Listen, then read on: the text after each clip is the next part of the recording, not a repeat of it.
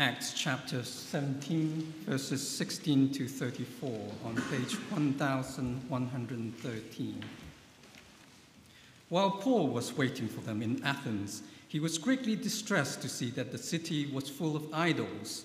So he reasoned in the synagogue with both Jews and God-fearing Greeks, as well as in the marketplace day by day with those who happened to be there.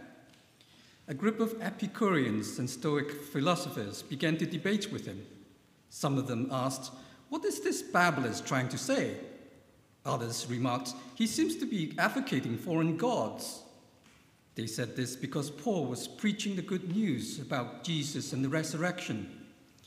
Then they took him and brought him to a meeting of the Areopagus, where they said to him, "May we know what this new teaching is that you're presenting?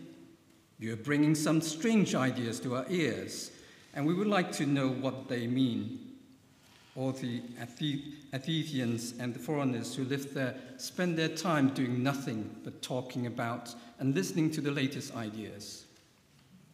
Paul then stood up in the meeting of the Areopagus and said, "People of Athens, I see that in every way you are very religious, for as I walked around and looked carefully at your objects of worship, I even found an altar with this inscription, 'To an unknown God.' So you are ignorant of the very things you worship, and this is what I'm going to proclaim to you. The God who made the world and everything in it is the Lord of heaven and earth, and does not live in temples built by human hands. And he's not served by human hands if he needed anything. Rather, he himself gives everyone life and breath and everything else. From one man he made all the nations, that they should inhabit the whole earth, and he marked out their appointed times and histories and the boundaries of their lands. God did this so that they would seek him and perhaps reach out for him and find him, though he is not far from any one of us. For in him we live and move and have our being. As some of your own poets have said, we are his offspring. Therefore, since we are God's offspring, we should not think that the divine being is like gold or silver or stone, an image made by human design and skill. In the past, God overlooked such ignorance, but now he commands all people everywhere to repent. For he has set a day when he will judge the world with justice by the man he has appointed. He has given proof of this to everyone by raising him from the dead. When they heard about the resurrection of the dead, some of them sneered, but others said, "We want to hear you again on this subject." At that, Paul left the council. Some of the people became followers of Paul and believed. Among them was Dionysius, a member of the Areopagus, also a woman named Damaris, and a number of others. This is the word of the Lord. Thanks be to God. So let's pray now, though, as we come to this wonderful section of Acts. Father God, please would you help us now to listen hard and to hear what you're saying and what this means as we reflect on our own lives now and our world around us, and how especially the good news about Jesus speaks into our lives today and our culture. Please give us confidence as we seek to live for you in our world today. Please help us to see and follow Jesus. We pray in his name. Amen.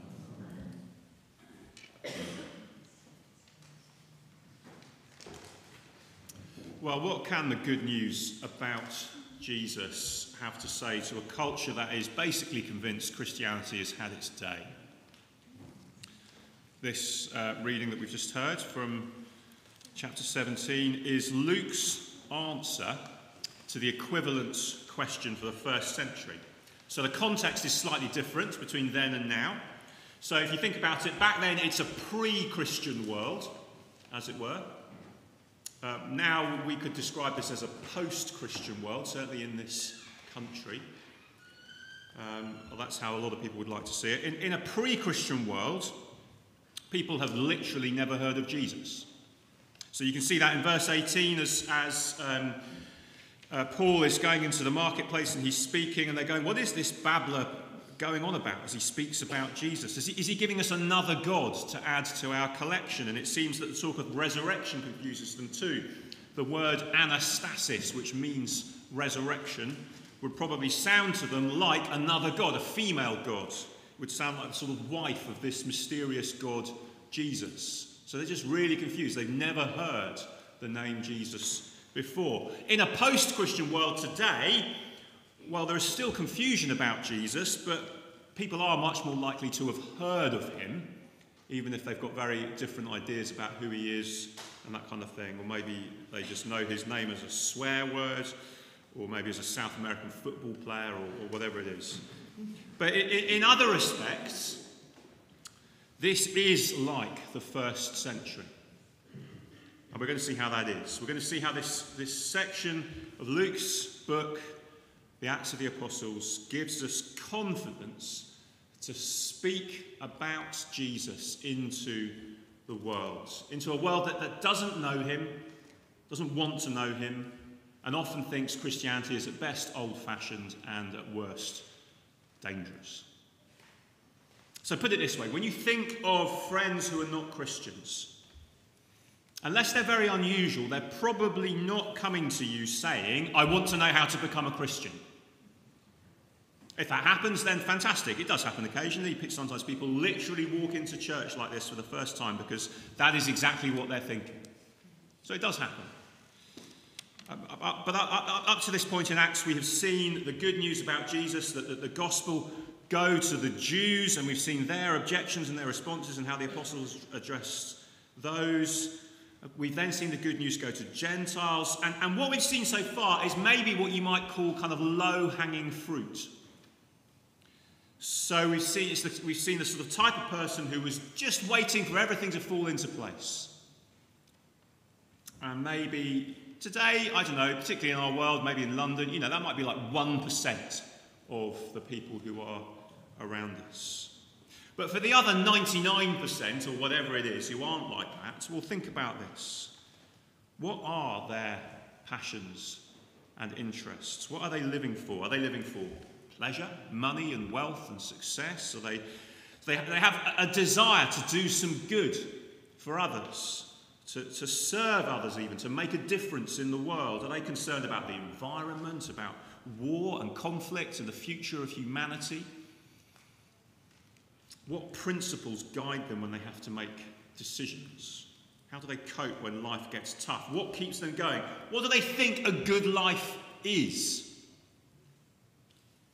Well, Luke has recorded this encounter between Paul and the Athenian philosophers to help us begin to think about how the good news about Jesus, the gospel, speaks to people with a very different outlook on the world.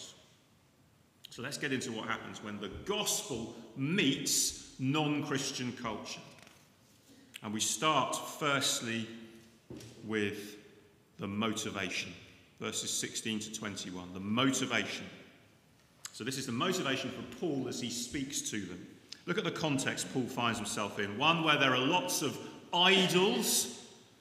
Verse 16, can you see that? In other words, kind of visible statues for people to worship. Not completely unlike what you'll find still today in some Asian cultures maybe, with shrines for different ancestral gods or whatever. Athens was full of that kind of thing, a place of idols, but then also a place of isms.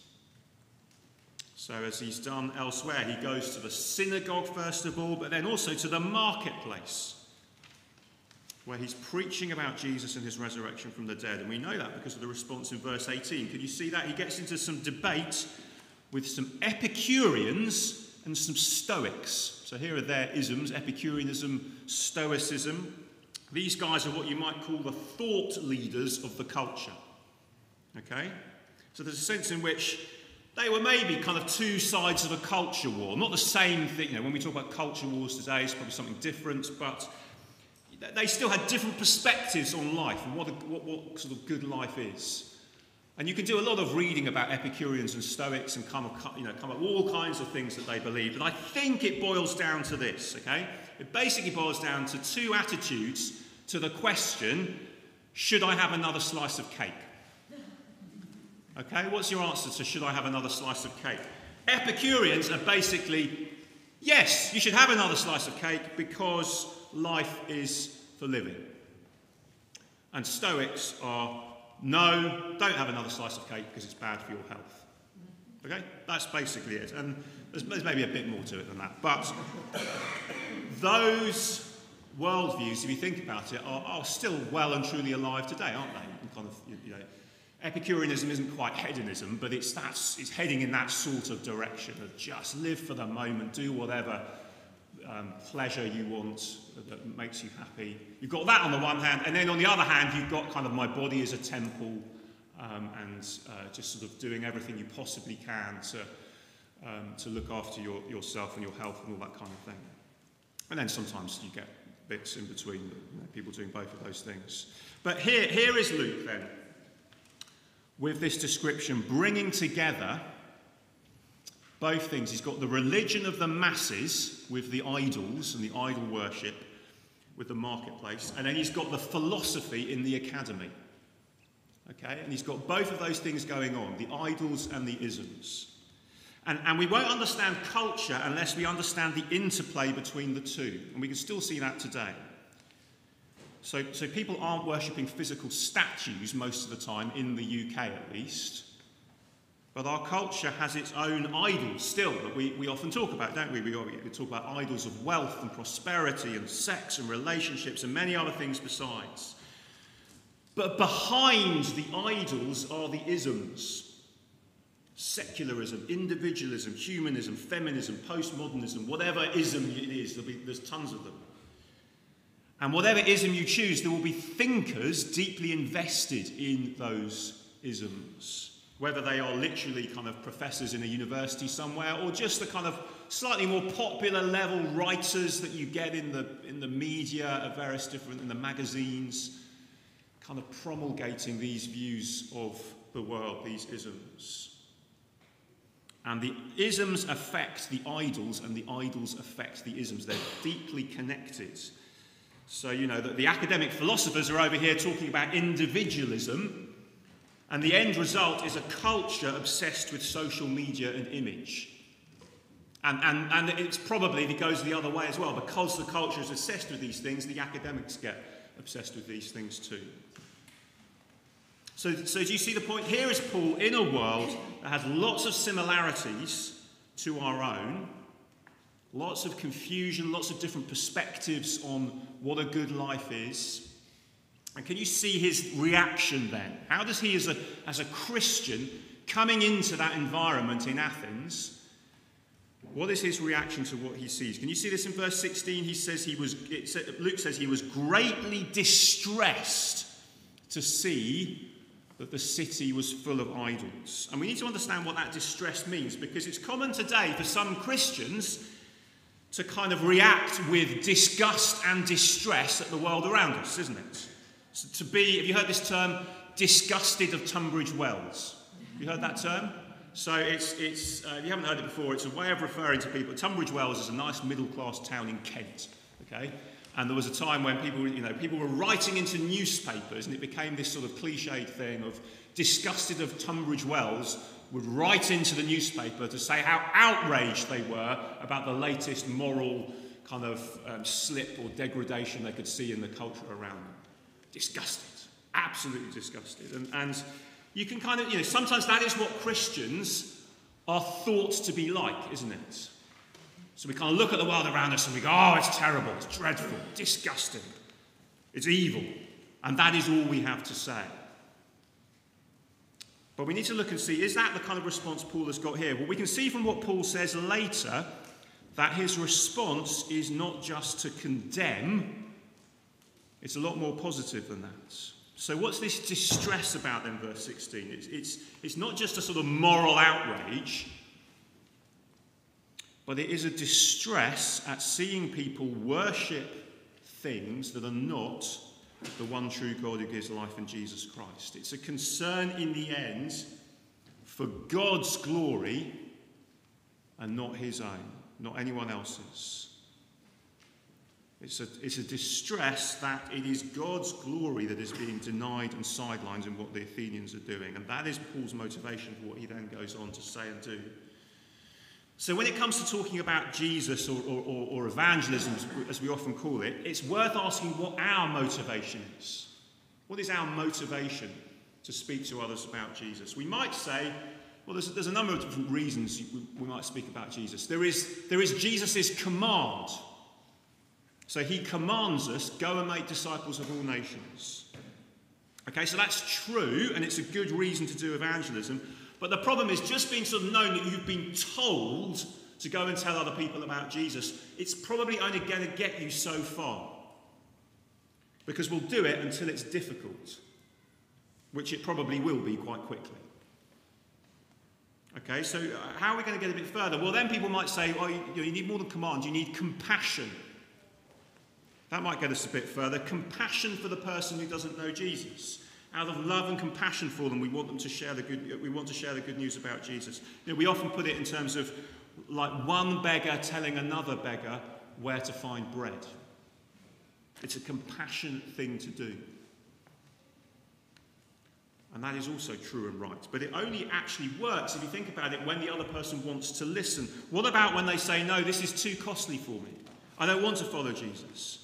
And compassion in the end by itself will just make us say, well, I don't want to make you feel uncomfortable. That wouldn't be a very compassionate thing to do. I'll just leave you as you are then. And if we're honest, that can stop us from trying, if that is our main motivation, because we fear, well, I don't want to make people feel uncomfortable. And I want to be compassionate to them. So I just sort of back off a bit and don't say anything.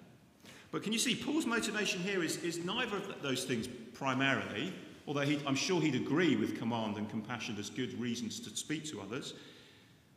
But his motivation goes back to, first of all, the glory of Jesus Christ.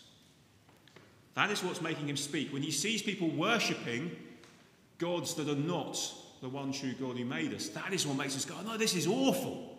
This cannot continue. Because God has said he's the one who deserves all the glory. And God has said Jesus Christ must get the honour because he died and rose from the dead. And one day every knee will bow and acknowledge that he's Lord of all. The 19th century missionary Henry Martyn was a missionary to what is now Iran. And he said, I could not endure existence if Jesus was not glorified.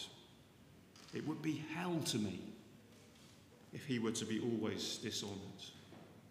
That's what motivated him to leave behind all the comforts of life in this country and to head overseas on a journey that was way more dangerous than it is even today to do the same kind of thing. That is what motivated Henry Martyn. It's what motivated Paul. And it meant that Paul was willing to speak about Jesus even when it was difficult, even when it cost him, even when it looked like people weren't that interested, it would be easier to stay quiet. That's his motivation. So that's the first thing to get in place as we look at these verses. And to ask ourselves, what motivates us? Do we share that distress at realising it's a terrible thing when God is not getting the glory he deserves? Well, we move then to the message. The message. Paul gets talking to these philosophers, and they either, it's not quite clear, they either kind of cordially invite him, or possibly they drag him. It's not quite clear if you look at how it's described. But he ends up at the Areopagus, Mars Hill. That's what that is. It's a cross between a public court and a debating chamber in that city. And he's asked to explain what he's saying about Jesus and the resurrection. So this is basically where the philosophers hang out and debate. Okay? Now, there's a book called Unplugged by Dan Strange, where he analyses Paul's message here with these 4 E's. You can see that on the handout, if you look, we've got these listed and we've got them on the screen as well. It's just a helpful way of seeing what Paul is doing in this message. So look at what Paul does as he speaks to them. First, he enters their cultural context. Can you see this verse 23? As I walked around and I looked carefully at your objects of worship, he says. Now, can you see from the outset, Paul is making it clear that he's doing more than just dismissing them as wicked pagans. He's seeking to understand them. He's putting their glasses on and looking through their lenses. He's trying their shoes on and walking a mile with them. He's saying, what does it mean to be Athenian? And it's those questions that we started with. What are you living for? What makes you tick? What do you think is right and wrong?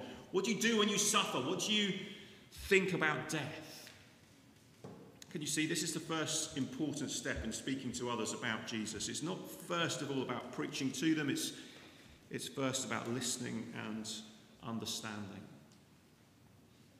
You see, we can be so keen and often anxious to defend Christianity in a hostile world that it kind of puts us in transmit mode. Or it at least makes us think we ought to be always in transmit mode, and then we feel guilty about the fact that we don't know what to say. So, we kind of see a vague opportunity and it's like, boom, we're speaking about what Christians believe and why it's important. Transmit mode. But actually, if we want to be an evangelist like Paul, Luke is saying, first of all, stop speaking and start listening. Can you see what he's doing? So actually, it's quite common for people to say that, I never speak about spiritual things with my friends. The topic never comes up, people say. My friends never ask me any questions at all. They know I go to church, but they never, ever, ever ask me anything about it at all. We'll talk about everything else, but they never want to know anything. But can you see from the way that Paul is doing things here is Paul would be saying, well, stop just sort of looking for opportunities to speak and start listening to what they're saying, listening to what they're saying about their own lives. And with that, then asking questions that start to get beneath the surface of what they think and what they believe and what makes them tick, what are they living for. Okay, so that is the first thing, to enter into the world that they're living in. Secondly, then he explores. I see that in every way you are very religious, he says. So he's concluding things from his observations. So he says, you people, you pride yourselves on how religious you are. And what he's doing here as he explores is he's not just attacking, he's drawing out the positives, first of all, in what he finds in what people believe. And the reason he can do that is because idols are almost always good things in themselves, but they've been twisted and turned into ultimate things, and that makes them bad things. So when someone worships wealth, well, as we often point out, it's not that wealth in itself is bad. It's a blessing, it's a good thing. But it's a terrible God to live for and worship and make your one thing that you are living for in your life. A terrible thing. It will kill you. It will destroy you if you make that your idol. But the wealth itself is a good thing. It's the same with sex. It's the same with power. It's the same with many of these things. These are things that have been created by God, and yet God's creatures take the thing that God has made and treat it as the ultimate thing, and they forget to say, no, this has been given to us as a gift by God, and they worship it as an idol. So that's why he can therefore see some positives nevertheless before pointing out where this is destroying them. So he's exploring. So with what Paul is saying here today, we might actually say the opposite with many people from what he says here, if you think about it. So, not that I see you are very religious, but it might be people of London. I see that in every way you think you're very irreligious. That's what people would like to say, isn't it? I'm not religious. Not me. That's how our culture would often describe ourselves. You pride yourselves, we would say, on your secular value system. You see no need for faith, or so-called superstition. You are enlightened, you're forward-thinking, or scientifically minded people who have no time for fairy stories or sermons about Jesus. But then we might say, maybe you need to stop and see how Christian your worldview actually is. This equality that you celebrate and you take for granted, Do you realise how Christian that is? How the West celebrates equality, not because of the Greeks and Romans. You know, they didn't believe in equality at all. They owned slaves, they left their babies on the hillside to die. Equality was a completely foreign concept to them. But because Christianity has dominated the West for the last 2,000 years, we've ended up in a situation where our culture takes equality for granted. Just thinks it's an obvious thing. Well, it's because of the history that's gone behind it. And so do you see, as we sort of get into, as we explore with people what they celebrate, what they think is good, we're saying, look, yeah, equality is brilliant. It's a fantastic thing. But let's try and see where it comes from. You know, you're kind of turning it into an idol, and it can be misused and made to say things which are not going to glorify God. But behind it is a positive thing, that we're all made in the image of God. We all stand before God on the same terms. Where did that come from? And so we're exploring that and finding the positives in it. Do you see? And so when you find, you know, your non-Christian friends who work hard and love their families maybe, and give to charity, and serve in local community action groups, you know, you explore their worldview and you're thinking, well, those things are great. Those desires that people have to kind of live a good life, whatever they think that means, well, they come from God, because he is the giver of love and family. He's the one who's come to serve in Jesus Christ. And so we're finding the connections as we explore. But then you have to go further. So having explored, we go thirdly to expose. And the third E is then exposing the limitations of that worldview. So Paul says to them, you even have a statue for an unknown God. And it's been said that the Athenians had more gods than you could shake a stick at, and then some besides where you couldn't even do that, because you didn't know who they were. They were just doing everything to cover all their bases. You know, you occasionally meet someone, even today, who says, you know, I'm going to church, but then I'm going to the mosque, then I'm going to the Hindu temple, then I'm going to the yoga class, just because I need to make sure I'm covering all my bases. And so Paul begins to expose the limitations in this worldview that they have. You are ignorant of the very thing you worship. So verse 24. How could the God who made everything be contained in a temple? How could he possibly need things from human beings? Because that's what happens with these idols. You have to kind of look after them and sort of polish them and dust them. They get dusty. You have to make sure that they look, you know, and this is meant to be this is meant to be your God, and you have to dust him and look after him.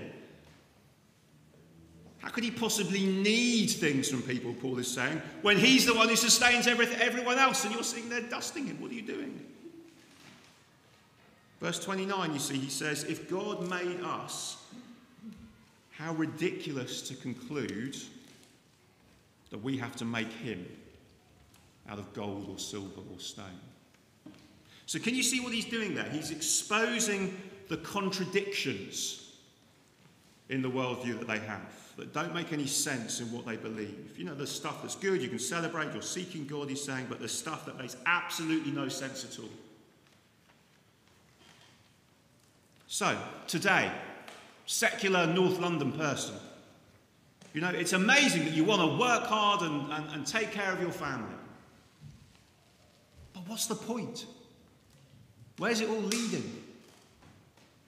Are you sure that your drivenness is making you and those around you happy here and now? And are you sure that when you look back on it, you'll be glad to have what you have, even as it slips away from you as you lose consciousness on your deathbed? Have you got an answer to that? What about the suffering and evil in the world? Can you make sense of that? Or is that just a problem for other people? What can you say that will get you through death? Those are the questions, you see, that just begin to expose the deficiencies, the problems with the worldview of many in our culture around us. Now, I'm not saying that we fire all those questions one after another. That's not an example conversation. But do you see, that is the sort of thing Paul is doing here. He's exposing the idols. He's showing that they can't and they won't deliver what they promise. And they may destroy you in the process. But then, having done that, having exposed, the fourth E is evangelize. He evangelizes them with the message of the one true God. So he says, let me tell you about the real God. God made everyone and everything. And that is a huge truth and really important for us to grasp as Christian people, as well as to explain to others. Because do you see what this means? It means if God made everyone and everything, the good news about Jesus is always relevant to every person. Do you see? Because we fear that, don't we? We fear that somehow Christianity has lost its relevance. We use that kind of language sometimes. But Christianity fundamentally, first of all, is a message about our Creator.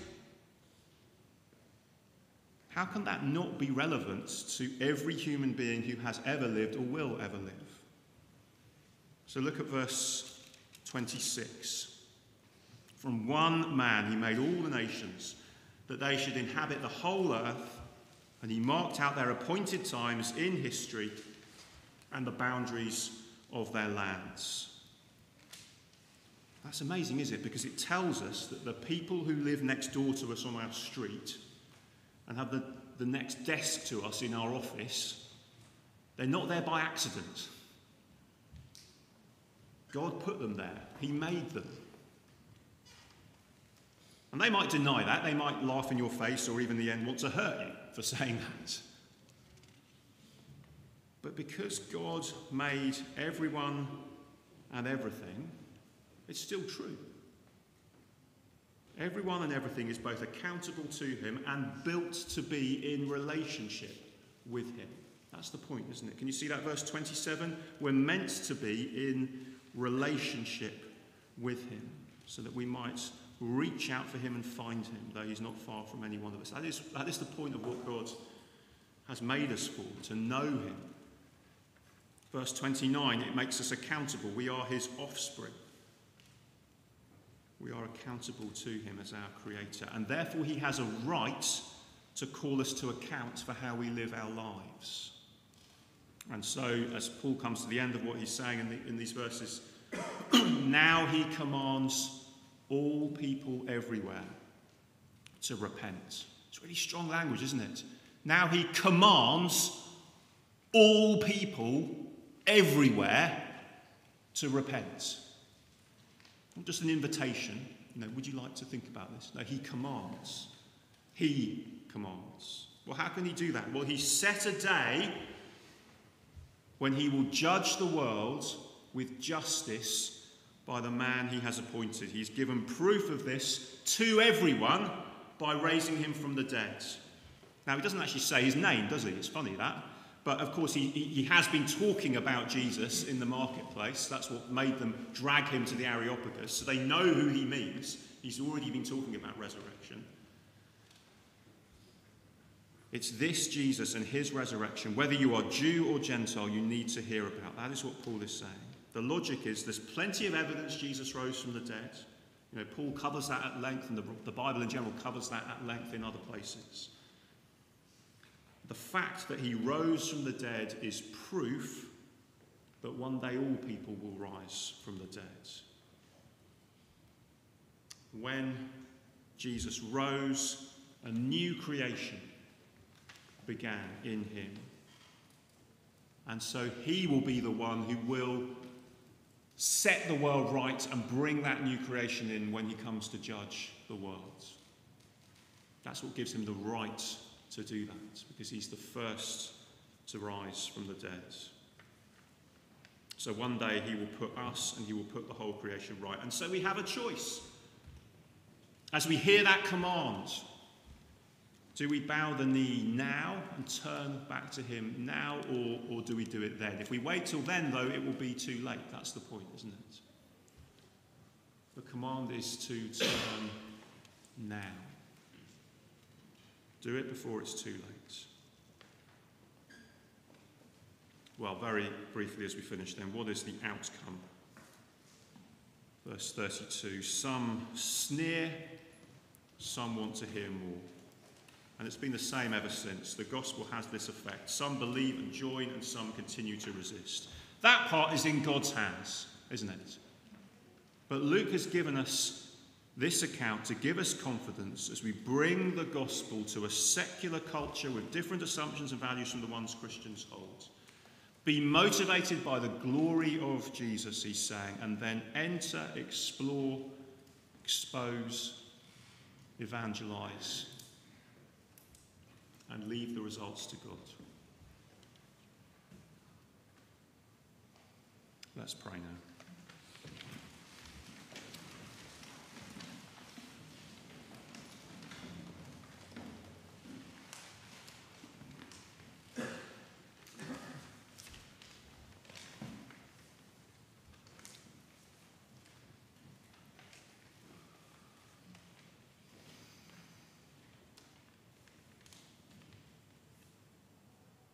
As we reflect for ourselves on our response to what we've heard, Heavenly Father, help us to hear the challenge but also the encouragement of these verses. The challenge to ensure that we have indeed heard that command to turn back to you. If that's something we're yet to do, might we do that even today? Or might we put in place clear steps that we need to take in order to know that things are right?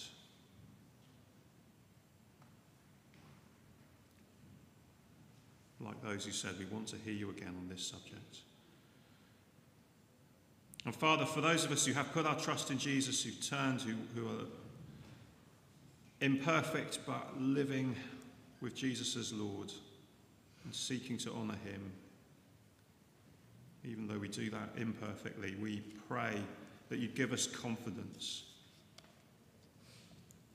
in the gospel and in the relevance, in the power of the gospel to speak to those around us in our culture, in our workplaces, in our families, in our neighbourhoods.